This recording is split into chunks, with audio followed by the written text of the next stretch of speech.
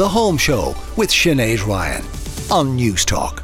Hello, and you're very welcome along to The Home Show. This is Sinead Ryan and you're on News Talk Radio. Coming up today, if you've ever fancied keeping a few hens in the back garden, well, there's a course for you. I'll be finding out all about it. Our legal clinic on neighbourhood disputes, planning issues and your questions answered with solicitor Catherine Ardagh. Joey Sheahan will be here talking about the mortgage market in 2024 for first-time buyers. And Denise O'Connor will be here from Optimised Design on how to create a luxurious bathroom. If you'd like to get in touch with us today, you can do so on 53106 for 30 cents. You can email us at thehomeshow@newstalk.com. You'll find me over on Instagram at Sinead Ryan 100. Now, good morning. Welcome along today. We have our legal clinic coming up later with solicitor Catherine Ardagh. And I must say, going through the questions, lots of people seem to have ongoing problems with neighbours. I think there's nothing worse than ill feeling on both sides of a fence. And to echo the words of Taoiseach Leo Varadkar, of course, we can't choose who lives next door to us, but surely it's a good idea to try and get on, at least minimise problems. And when there's a local issue, there is nothing like a close-knit community to get together and try and solve it. And many political careers have been started, unless, it has to be said, if you have any advice for listeners on how to make sure good neighbours become good friends, well, do let us know. That's the Home Show at newstalk.com. You're very welcome along this morning. Now, lots of people have a romantic dream to move to the country and keep hens in the garden. Lovely fresh eggs every morning, clucking chickens around the place. Have you ever wanted to learn what you need to do to keep some hens? Well, friend of the Home Show, Michael Kelly from GIY in Waterford joins me now. Michael, you're very welcome back to the show. Morning, Sinead. How are you doing? I'm not too bad. Now, we'll get on to the course in a minute, but you keep hens yourself. Have you always done that? I've definitely done it for about 15, 16 years, I'd say, Sinead. Yeah, so for a long time I've had them started very small, 3 or 4 hens, and probably went up to about 30 at one stage, back down to about 10 now. So yeah, they've been part of our lives for ages, and we couldn't be without them, mainly because the eggs are so good. I think that's the problem. Once you start keeping them, you're kind of like, you can never go back, because they are just, the egg quality is just, it's unbelievable, which I've often sort of wondered, tried to get my head around why that is, because even if you compare them with like the very best organic, free range eggs that you'd buy, they're like 100% better. Really? And I think it's because with a small flock of birds, which is, even if you had 10 or 20 yourself, that's tiny compared to the big commercial flocks, which would be hundreds, if not thousands of birds.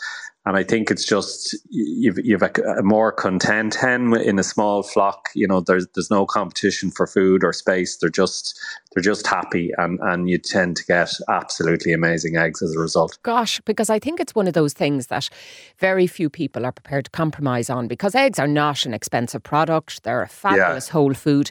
And when you go in and you punt out on the organic, the corn-fed, the free range, you're saying that keeping them at home, it's even better again.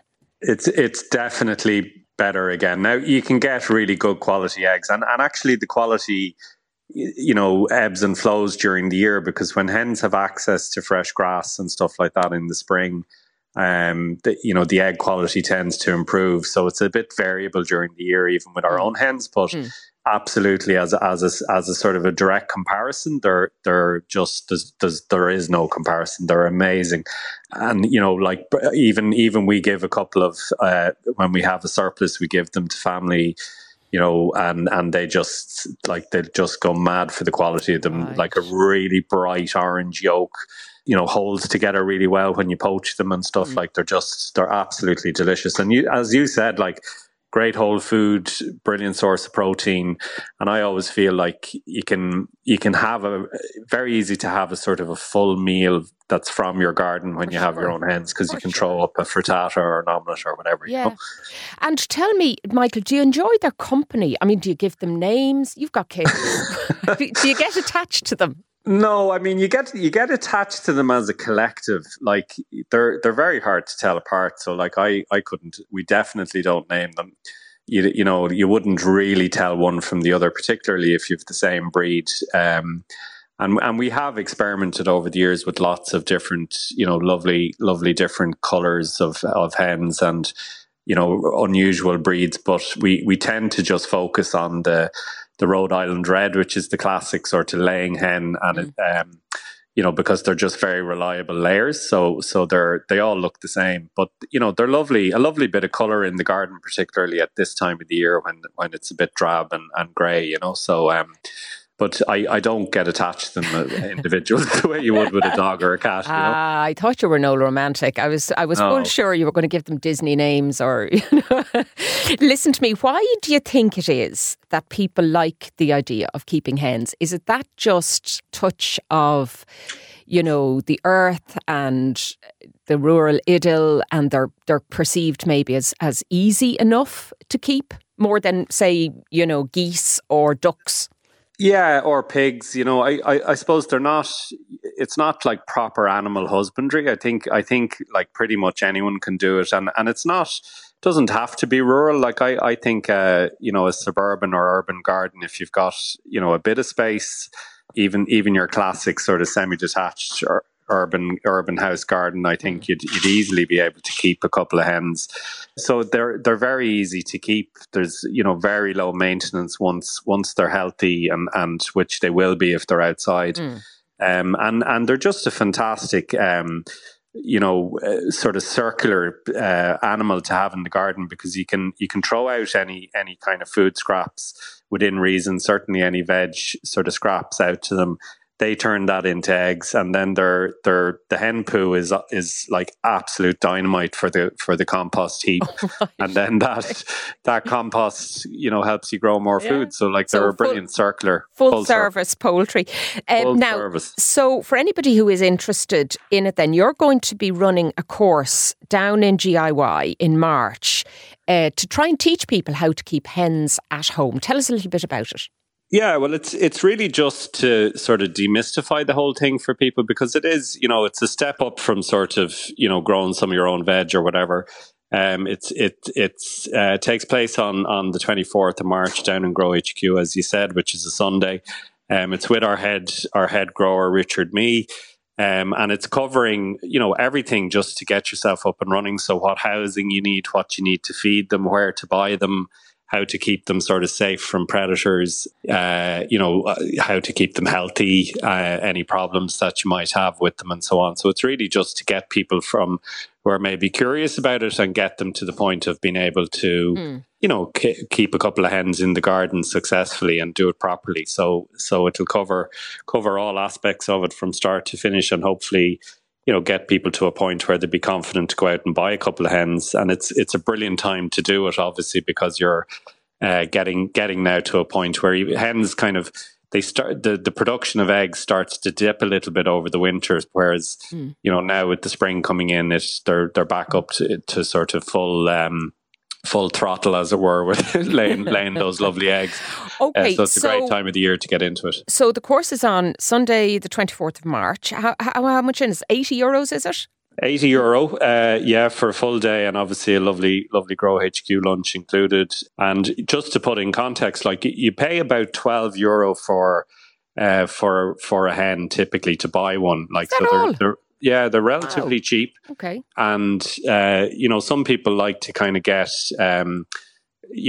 post laying hens from sort of production, commercial egg production. A rescue hen.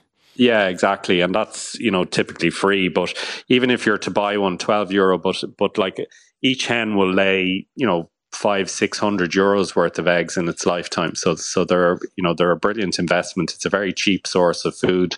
And, I think in that context, the course is pretty good value too. Now, there might be people listening who live in kind of more urban areas than you do. You live in this gorgeous expanse of land and you have Grow HQ there. So for people in urban areas, and I know traditionally people in Dublin and Cork would have kept chickens in their backyard. How feasible is it to do that, say, in a suburban garden?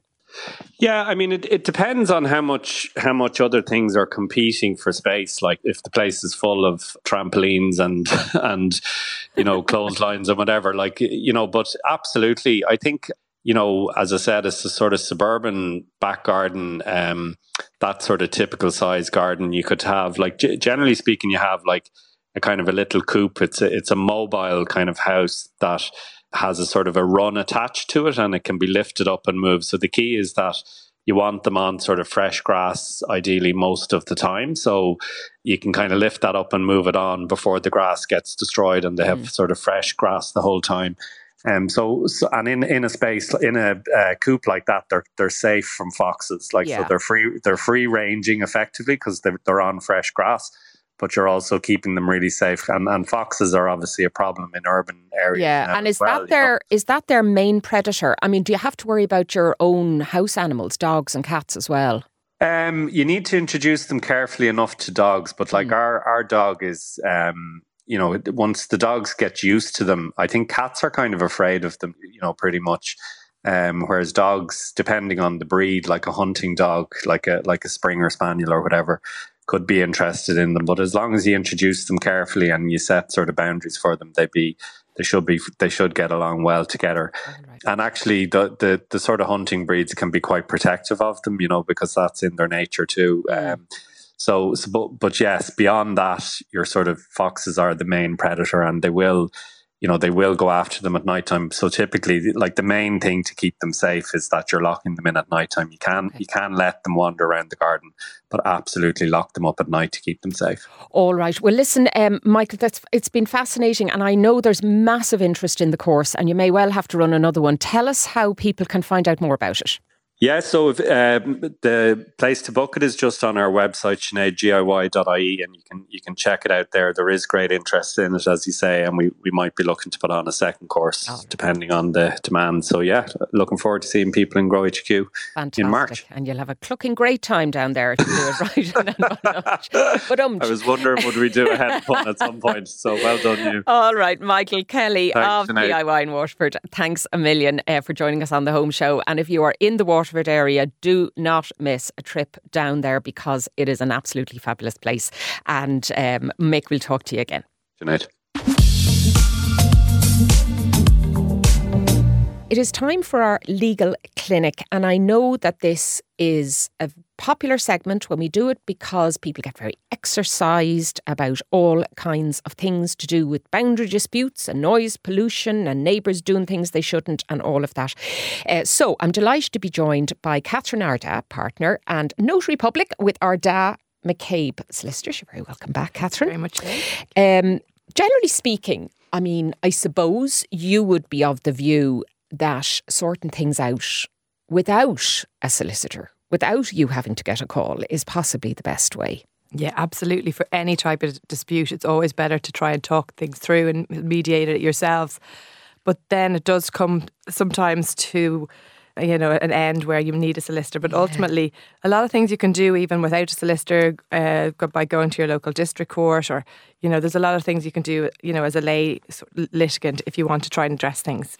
Yeah, it's a tough one because, there's nothing worse than a bad neighbour or a perceived bad neighbour where you kind of feel we're in this space now, we can't talk to each other, and then you have communities where everybody gets together and pulls together when there's a road being built or a shop being put in or whatever.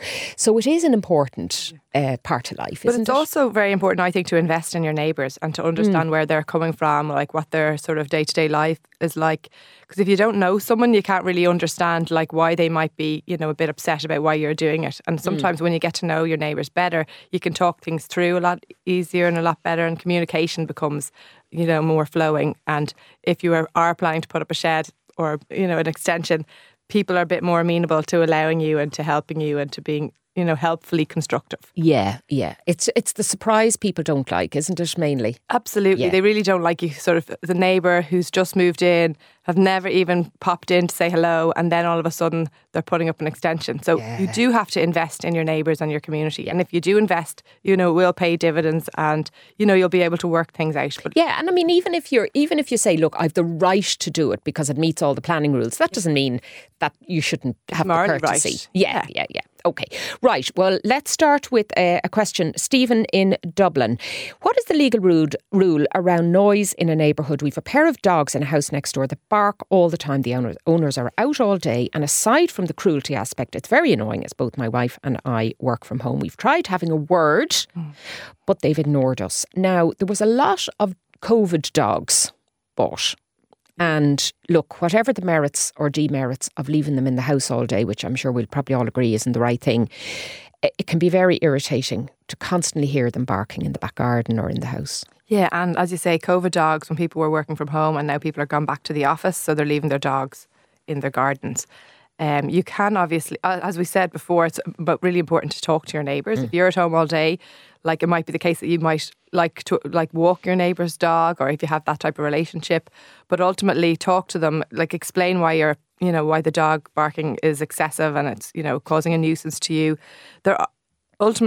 You can go to the district court and look for orders in terms of reducing the amount of dogs on the premises, reducing the sounds, but you don't really want to bring your neighbours to the district court. Like once you do that, relationships are going sour. It's a tough one though. There are dog wardens in the councils, aren't there? Or some councils. Well, ultimately, if things go so far with the district court judge can make an order that your dog is delivered to a dog warden as an unwanted dog.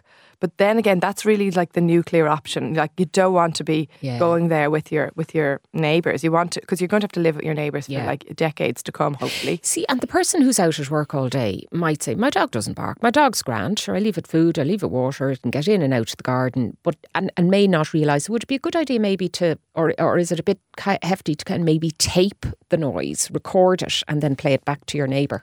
Yeah, well, there's no problem recording the noise, and I'm sure the neighbour knows about the excessive dog barking. Yeah. Ultimately, you might need to come to some solution where you can ask the neighbour to employ perhaps a dog walker, or come home during the day to walk their dog so that their dog is more at ease. But it's a difficult situation, and it is becoming more difficult because so many dogs are in people's homes. So many dogs are now being returned to different pounds around the city. Right. Because of the COVID situation. It wasn't great for dog welfare, I don't think, in this country. No. Okay, Stephen. Well, I hope your neighbour hears you the next time you go in and have that chat.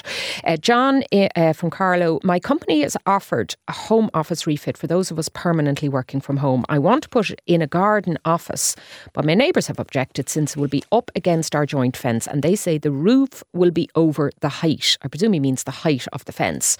What rights do I have? Now, this comes down to planning, does it? It's a planning one. Obviously, you can build a garden shed, or you can build an extension without planning up to 25 metres squared, but you need to always leave 25 metres square of garden. That's sort of the rule for not requiring planning. Okay. If you don't have the 25 metres square, you have to go down the planning road.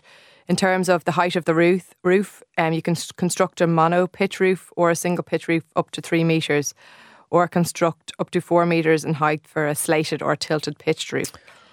So he could go over the fence then? Obviously. That's 12 feet or something. You can go over the fence. It doesn't look nice. When you own a property and you have a nice garden and you see your neighbour building a shed that's quite high, it upsets people. And I can see why it upsets people. People don't like change. So this is another situation where you really have to talk to your neighbours and say, listen. And it doesn't matter if it's like... So from what I'm gathering from this, from John's question, is that the fences, they're garden boundary fence, and he's building the shed up against that fence rather than at the very bottom of his garden, or maybe his neighbour lives over the wall.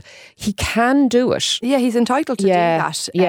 He would need agreement if he's building off the boundary, like if he's removing the fence and building where the fence was. Okay, he says up against the joint should be fence. fine, but if it was like, using the fence and building sort of in the middle and sort of getting rid of the fence, he would need agreement. But he might be able to talk to the neighbour and say, listen, and perhaps there's so much digital technology out there that you'd be able to sort of visualise what would be less sort of obtrusive, whether like a tiled pitch roof might be less obtrusive than like a single pitch roof. So compromise maybe on the style rather than the height. And that might be and the colour, and that might be something that might appease the neighbours. But that's where the communication piece comes in. Okay. It's really important. And of course, you don't need permission planning permission to construct an office. It's only if it's being lived in, like if it's a granny flat or something. Yeah, okay. But if you're building a shed or it's up to 25 metres or one square, of those things. You have to then leave 25 metres squared of garden space. Okay. Yeah. Margaret in Louth says, my family and I want to sell our mother's house since she is entering a nursing home. She has dementia and we need to pay for her care. Dad died a few years ago and we're not quite sure what to do next. She wouldn't be in a position to sign forms or contracts. Sinead, you could actually do a show, I think, on this piece, on the Assisted Decision Making Act, especially. A lot of people are really interested in it. This has changed recently. There's a new act in place. Tell us, just give us the kind of the So there's the new background. Assisted Decision Making Act, okay, and it just which creates a service called the Assisted Decision Making Service, which is like a government service. But to access this service, on this service, you can do enduring powers of attorney. You can have sort of living wills, sort of joint decision making statements, and depending on the level of capacity that you lose. It's a great service, but it's quite hard to access if you don't have like a public service card or if you don't have a My Government account, because it all has to be done online. So as a legal practitioner, we would have done a lot of enduring powers of attorney in the old system, because it's all paper-based and we sort of can do it with our eyes closed. With the new system, we now end up trying to set up email accounts for people who come in, especially elderly people who are coming in and they want an enduring power of attorney. Right. It has to be created under this new system, and a lot of them don't have emails. They don't even have. Why is that? Because there's a register now or something? It's all just online. Okay. So like everyone is attached to your enduring power of attorney has to be. But am I right in saying that you need to have capacity to be able to do it? Going back to this question, this woman doesn't have capacity. So at this stage, it's too late. So my point is, don't leave it too late. Enduring powers of attorney are so important. It is important. And that's a document or a kind of a legal instrument that allows somebody, when you're in the whole of your health, it allows you appoint somebody to look after your affairs, your financial affairs in the event. So it might never be used or enacted. An insurance policy. Okay, but it's too late to do it. It's too late to do something here. So in this situation, unless this woman has an enduring power of attorney, they can't really do anything with her house. Okay, they can go down because it's not their house. It's not their home, and she doesn't have the capacity unless they go and make her a ward of court, which is very costly. And then the other option, they can still put, like, if she needs to access nursing home supports, they can still go down the fair deal route and get a care representation order, but just for the purpose of accessing nursing home, not for the purpose of selling her home. So it just that question really highlights the importance of getting an enduring power of attorney made. Okay, and maybe not just for older people, like at any stage. Any of us. Like I've seen young people, and they don't have. You never know. You never know. So I'm afraid, Margaret, what you're saying there, Catherine, is it's too late to sell the house. You can't sell the house because it's not your house. Yeah. Your mum can't sell the house because she doesn't have capacity to sign the contracts. But you could go under fair deal, but now there's an added loop in order to... Yeah, so she can go down the fair deal route and get a care representation order, but just for the purposes of going into a nursing home. She wouldn't be able to sign the legal documents now. Okay, well, look, that's your caveat emptor statement for that. Okay, and then finally we have a question from a landlord called Michael. We've a tenant in a rental property who's leaving at the end of next month. We don't want to re-let it until it's been refitted, and we have a son going to stay in it until Christmas to oversee the work, okay? Can we re-let it at a higher rent in 2025? We're in a rent pressure zone, but it'll be a year vacant at that stage. Okay, so no is the quick answer. It has to be vacant for like 2 years. Before you can reset the rent, or else there's other exceptions to that rule where it's a protected structure or where you have made substantial changes, and the substantial changes have to be massively substantial. Yeah, they're like a big extension or something. It's not enough to give it a lick paint. It's actually all got down to do with the BRR rating. So you have to actually increase your BRR rating by 7 points to be able to increase the rent, which is quite and to do that, it would require proper deep retrofit. Yeah, huge. See, I'm conscious there are landlords, and I know we hear rents are really high, they've never been higher, they're going up, but there are still landlords out there who have a good tenant in situ, aren't inclined to jack up the rent, to some state, but they are losing money. They are falling behind now. And if a tenant voluntarily leaves, they kind of see an opportunity then. Yeah. But there is another sort of a loophole where you can, if you haven't put the rent up for like 10 years, that you can put it up you can raise it, and there's an online calculator on the RTB website. So in some situations you can go up by more than the 4%, but 2%, I think it is now. But it's rare. Yeah, it is rare. All right, you really need to have done the deep retrofit. Okay, Michael. Well, then no to that. Yeah. Although good luck getting your son out once he's in it. Hope he oversees the work well. I'd be dropping down to have a look at it. Catherine Ardagh, listen, thanks a million for coming in with all of that clear advice for people, and of course people can find out more at your practice, which is www.ardahlaw.ie. Fantastic. All right, we'll have Catherine in then, I am sure, in due course, because items like this tend to generate more questions to the home show at newstalk.com, and if so, we will do it all again sometime. All righty, take care. With, we're told, 30,000 new homes coming on stream during this year, first-time buyers will be hoovering up as many as possible that are affordable. So if you're one of them, the question to ask yourself is, are you mortgage ready? Is it just about having your deposit saved, or are there other things to consider before signing up for the biggest loan you'll ever have in your life? Well, I'm joined by author of The Mortgage Coach, Joey Sheahan, who will simplify and demystify the whole process for us. Joey, you're very welcome back to the home show. Thank you very much, Sinead. Now, let's start with the basics that apply to everyone. How early is too early to start applying for a mortgage or getting ready for a mortgage? Okay, well, the first thing, Sinead, how much can I borrow? So for a first-time buyer, if you've got a combined income with your partner of, we'll say, €80,000, you can borrow 4 times that amount. That means you're eligible for a home mortgage of about €320,000. Okay. So let's say if you're buying a property for, we just say, $350,000, you then need to have a 10% deposit. So you either need to have that saved, or if you have a part of that, or possibly even all of it gifted from family, that's okay too. But you need 10% of the purchase price. So if you're buying for $350,000, you need $35,000 plus 1% for stamp duty, which is about $3,500 plus, €2,000 or $3,000 for legal fees. So you need to show about €42,000. Now, how important is the deposit in one sense? Because the government have been shoveling out money at first-time buyers for a number of years now. And chief among that, I suppose, is the very popular Help to Buy scheme, which gives you back up to €30,000 or 4 years' worth of tax if you've paid it. Do banks accept that in lieu of a deposit, or do they like to also see a deposit and proof of your own saving? Yeah, so some banks will want to see you build up the deposit yourself, but other banks will allow the Help to Buy scheme, and that's an excellent scheme from the government. Now, the one thing to note with that, Sinead, is that only applies to new build properties. So if you're buying a new property for $300,000, technically you could use $30,000 from the Help to Buy scheme and have no savings for your deposit, albeit you would need 1% for stamp duty and legal fees also. But if you're buying a second-hand property, you will need the full 10% plus the other outlays. Sure. Now, in terms of that then, how early would you recommend that people get started with this whole process? I mean, obviously, people who have been thinking of buying a home probably have been saving up money and saving a deposit. So given that they're kind of approaching that 10% level or whatever, what do you recommend as the first step and the second step and the third step in making sure that it all doesn't go awry? Well, the first thing to do, the minute it pops into your head that you want to buy a property, contact a mortgage broker is the first thing you do, even if you're not planning on purchasing for a year or 2 years or down the road. The reason for this is that preparation is key. So some of the pitfalls of people not getting approved are very simple fixes. So, for example, rent. If somebody is paying rent of, we'll say, $1,500 a month, and they're relying on that to show proven repayment ability.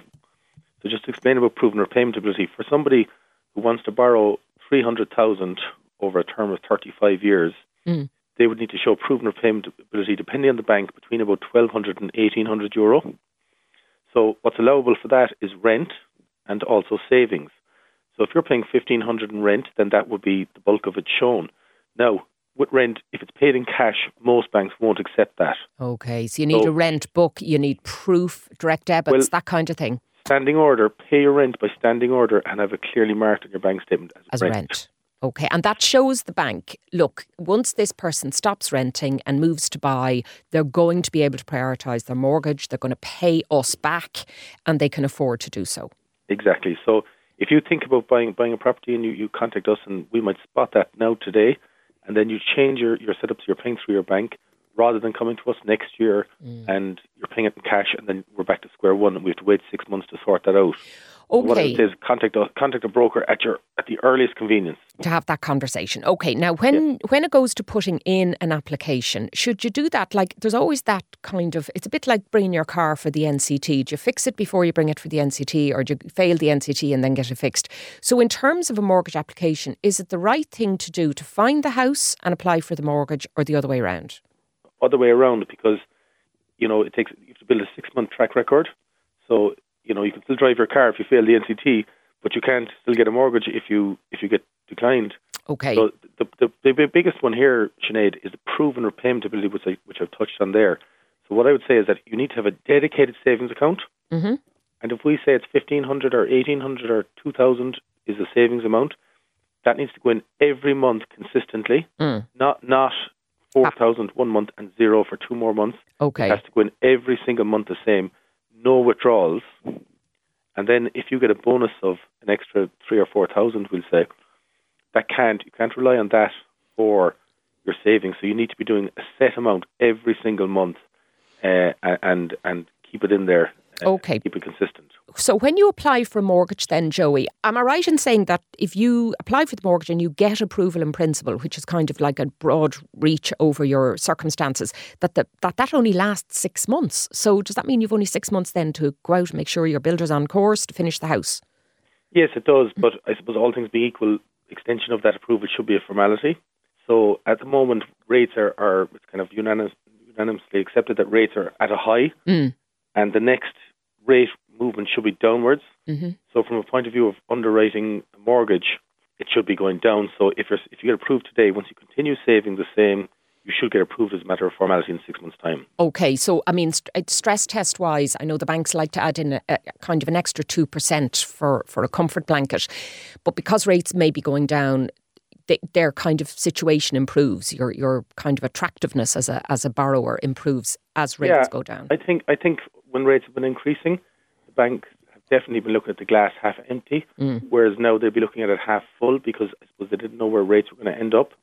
So sometimes somebody might have spent money on a wedding or home improvements, and the bank might have been slow, a once-off expense. The banks might have been slow to add those back in, whereas now they're looking a bit more positively on those. Grand. Now, tell us what we can expect that's new in 2024. We've seen 2 banks leave the market, of course, KBC and Ulster Bank. There's kind of a few non-bank lenders to varying degrees or another. And then there's a new player in the market called mortgae. Tell us a little bit about them, Joey. What are they like? Yeah, that's great news. So we've signed up with them only in the last few weeks. So an extra player in the market is good for everybody. So we're not sure yet of their exact credit policy, but the new entrant is good for everybody. They're an Austrian bank, is that right? Austrian bank, yeah. So the rates are fairly competitive. So we'll have to see. Now the proof will be in the pudding, but it's great news for everybody. Now, you mentioned earlier on about mortgage brokers. I mean, we're all familiar with AIB and Bank of Ireland and PTSB and all that, where you can apply directly for your mortgage. But there are a number of lenders that only deal through brokers. Is that one of the reasons that it's a good idea to go down that avenue?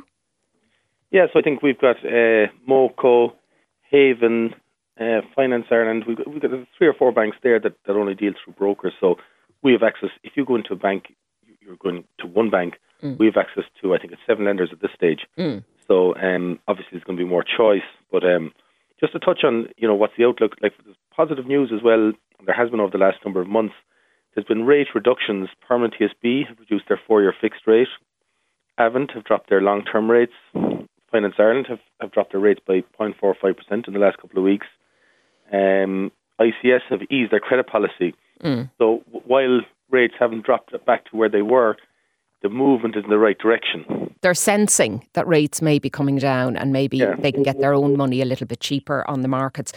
Finally, Joey, then, we have the new mortgage interest tax relief, which was announced in the budget. I say new. I mean, it was in for like the best part of 20 years. and this entitles people to get 20% back on the extra interest they paid in 2023 over 2022. Are you seeing many queries on that or an uplift in it? Yeah, so this is mainly affecting tracker rate customers who had it very good for a very long time but were hammered in the last couple of years. So they can claim up to €1,250 back, which is good news for them. So I gather the process online with Revenue Online is fairly easy. Yeah, they make you fill out a tax return. Yeah, tax return. And okay. Well, you might get money back in the tax maybe exactly, as well. exactly. You can apply for everything else as well. All right. There's also good news regarding switching. A couple of banks, Haven and Avant, have reduced their paperwork requirement. So we can obtain rates as low as 3.65% with 2,000 cashback. And all we need to give is ID, 3 pay slips, a certificate of income, and 3 months current account statements. So the big long list of paperwork for switching your mortgage, that's gone now. Well, listen, Joey, positive stuff there, I would say. And we haven't had that for a long, long time in the mortgage market. So thanks for bringing that to us. And of course, if anybody is thinking of getting a mortgage, drop us a line. Let us know your process. How are you getting on with it? What are you finding frustrating? And maybe we can find somebody then to give you a little bit of help on that. That's the home show at newstalk.com. And Joey Sheahan, author of The Mortgage Coach, thanks a million for joining us from sunny Cork today on the show. Now, I think we'd probably all love if one room in the house was at least a little bit bigger, but it's traditionally known as the smallest room for a reason, and that is the bathroom. Now, when you visit a hotel or a luxurious spa, you get all kinds of notions about our own home, many of which will be beyond our budget or the size, space that we have available. Never fear. Here to help with some tips on making our bathroom bigger and better is Optimised Designs, Denise O'Connor. Denise, you're very welcome back to the Home Show. Thank you, Sinead. Bathrooms. Now, we do love a bathroom.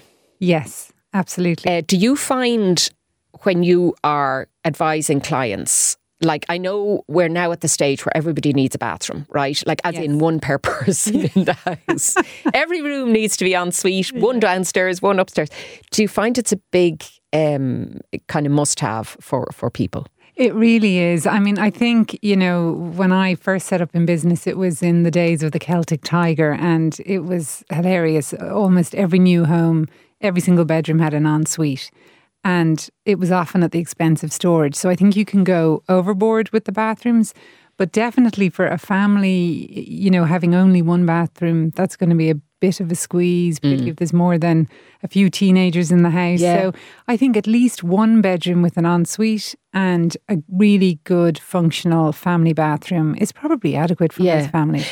And I mean, it's only 2 generations ago when we didn't even have one bathroom in the house. Absolutely. It was a privy down the back of the garden. Absolutely. Okay, so like bathrooms are important, no doubt about it. What are people going for, Denise? Is it that lovely kind of fully tiled, clean, kind of marbly look, or do people now, are they getting a little bit warmer with wood and other materials? I think it's come on so much. The bathroom, especially I noticed it over COVID. Those were projects people were really keen to tackle once things opened up again, because people started really focusing on doing work to the house that was going to add value for them. So the bathroom really, like you were saying, it's like your own personal sanctuary. It's your own little escape, way to relax. So you really can, in a pretty tiny room, create something really special. So again, it's, when you consider it against other projects that you might tackle in the house, it's probably more affordable, more achievable for people.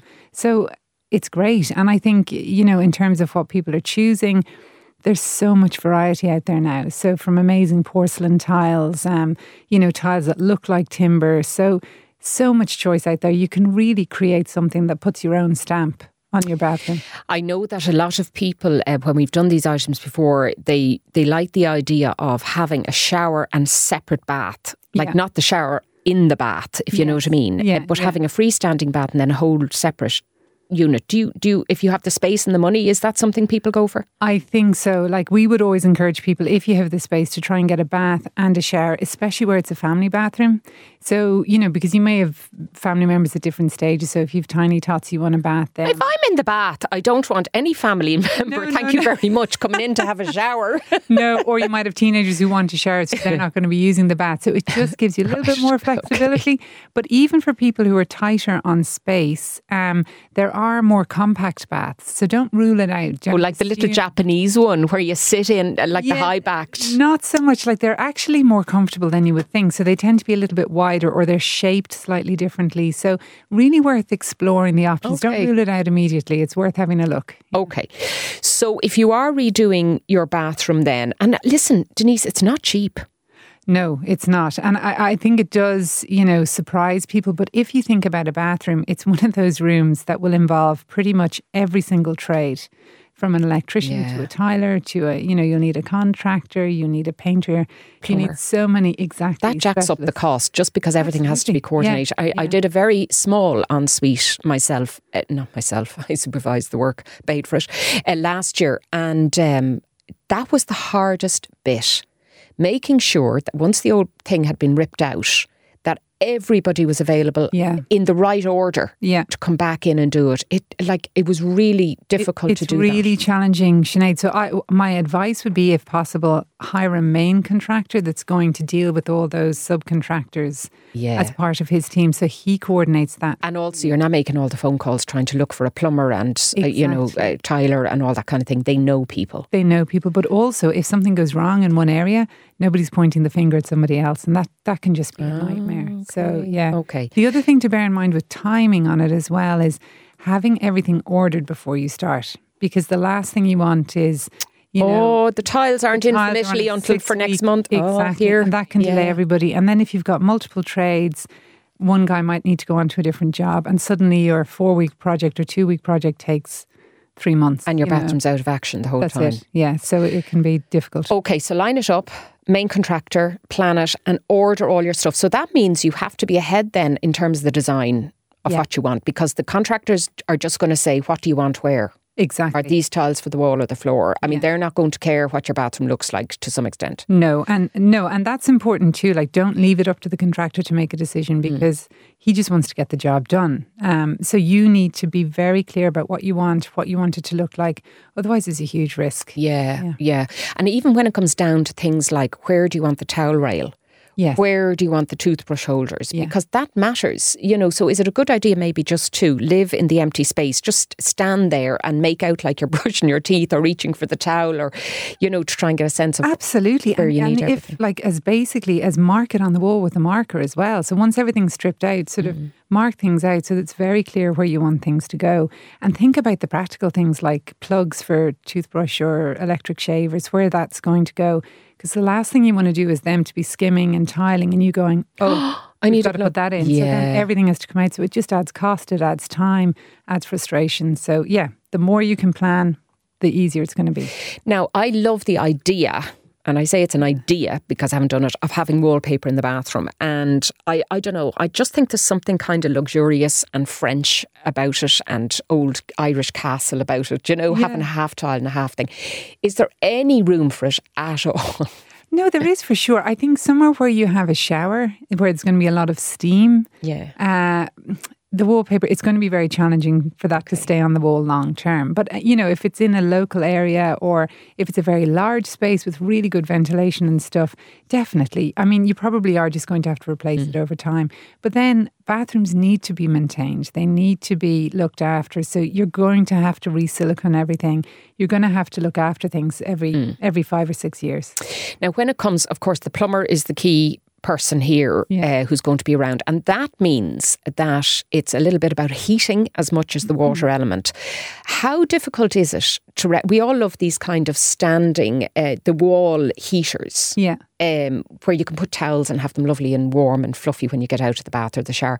How difficult is it to retrofit those in a bathroom? Well, if you've got an existing radiator in your bathroom, that's almost just replacing your radiator with one of those tile radiators. Something else that's nice to consider if you're retiling your floor is including maybe an electric heating mat to go under the tiles. Oh, and can you do that without putting in underfloor heating everywhere? Yeah, so they're different. They're almost, how I would describe them is they're like an electric blanket that goes under the tiles, basically, if you can think of it that way. So they're expensive to run. So the idea behind these is that you'd have a little panel outside the bathroom. You could turn it on to come on for 20 minutes, just before you get up. What am I thinking now? What am I thinking of, folks? People of a certain age, turn off the immersion it should and the automatically electric turn off because it'll be on a thermostat. But yes, you can forget and leave it running. But they're just lovely for taking the chill out of the tiles, especially wintertime and stuff. That's a lovely idea. It is a really nice idea. Yeah. Right. So heating is important. Where you're going to not just heat the room, but where you're going to actually put your towels and warm things up, especially in the winter. Now, lighting. I don't know that we give a lot of thought to lighting in a bathroom, actually. And it's really important. So, if you think about how you use your bathroom, they serve lots of different functions. So from the very practical, getting ready in the morning, putting on makeup, shaving, whatever it might be. So you need really good lighting for that. Or then you're relaxing, unwinding maybe in the bath. So you want more ambient, dimmer lights for that. So it's nice to have a couple of lighting circuits. So one way to do it is to have your normal ceiling lighting. And then maybe you introduce wall lights, or maybe it's under cabinet lighting over a mirrored cabinet, and put them on separate circuits. And you can get actually those mirrors now that have just a little strip of low, kind of like a blue lighting around them. And they can be quite flattering if you don't want to look at yourself in full makeup early in the morning. And some of them change. So they'll go from cool to warm to, so you can operate them. So lots of options available. Okay, so don't just stick with the pin lighting on the ceiling. All right. Yeah. So that's heating, lighting, future-proof your design. Now, what are we talking about here? We're not talking about putting in grab rails and... No, not that. But just think about it long term. So depending what stage you're at, is what you're doing now and investing in, because as you rightly said, this is expensive. It's an investment. So make sure you're going to get the use out of it for a long time, that you're not going to have to be radically changing it. And I know things will happen, people have to change things, but try and get as long as you can out. Okay. Can, yeah. And then finally, Denise, the tiny details that are the things you don't think will matter, but then you can't unsee them after they're done. Yes, like your grout, for example. Yes. So this is one I come up against so often. Go to see people's houses and they've spent a fortune on bathrooms.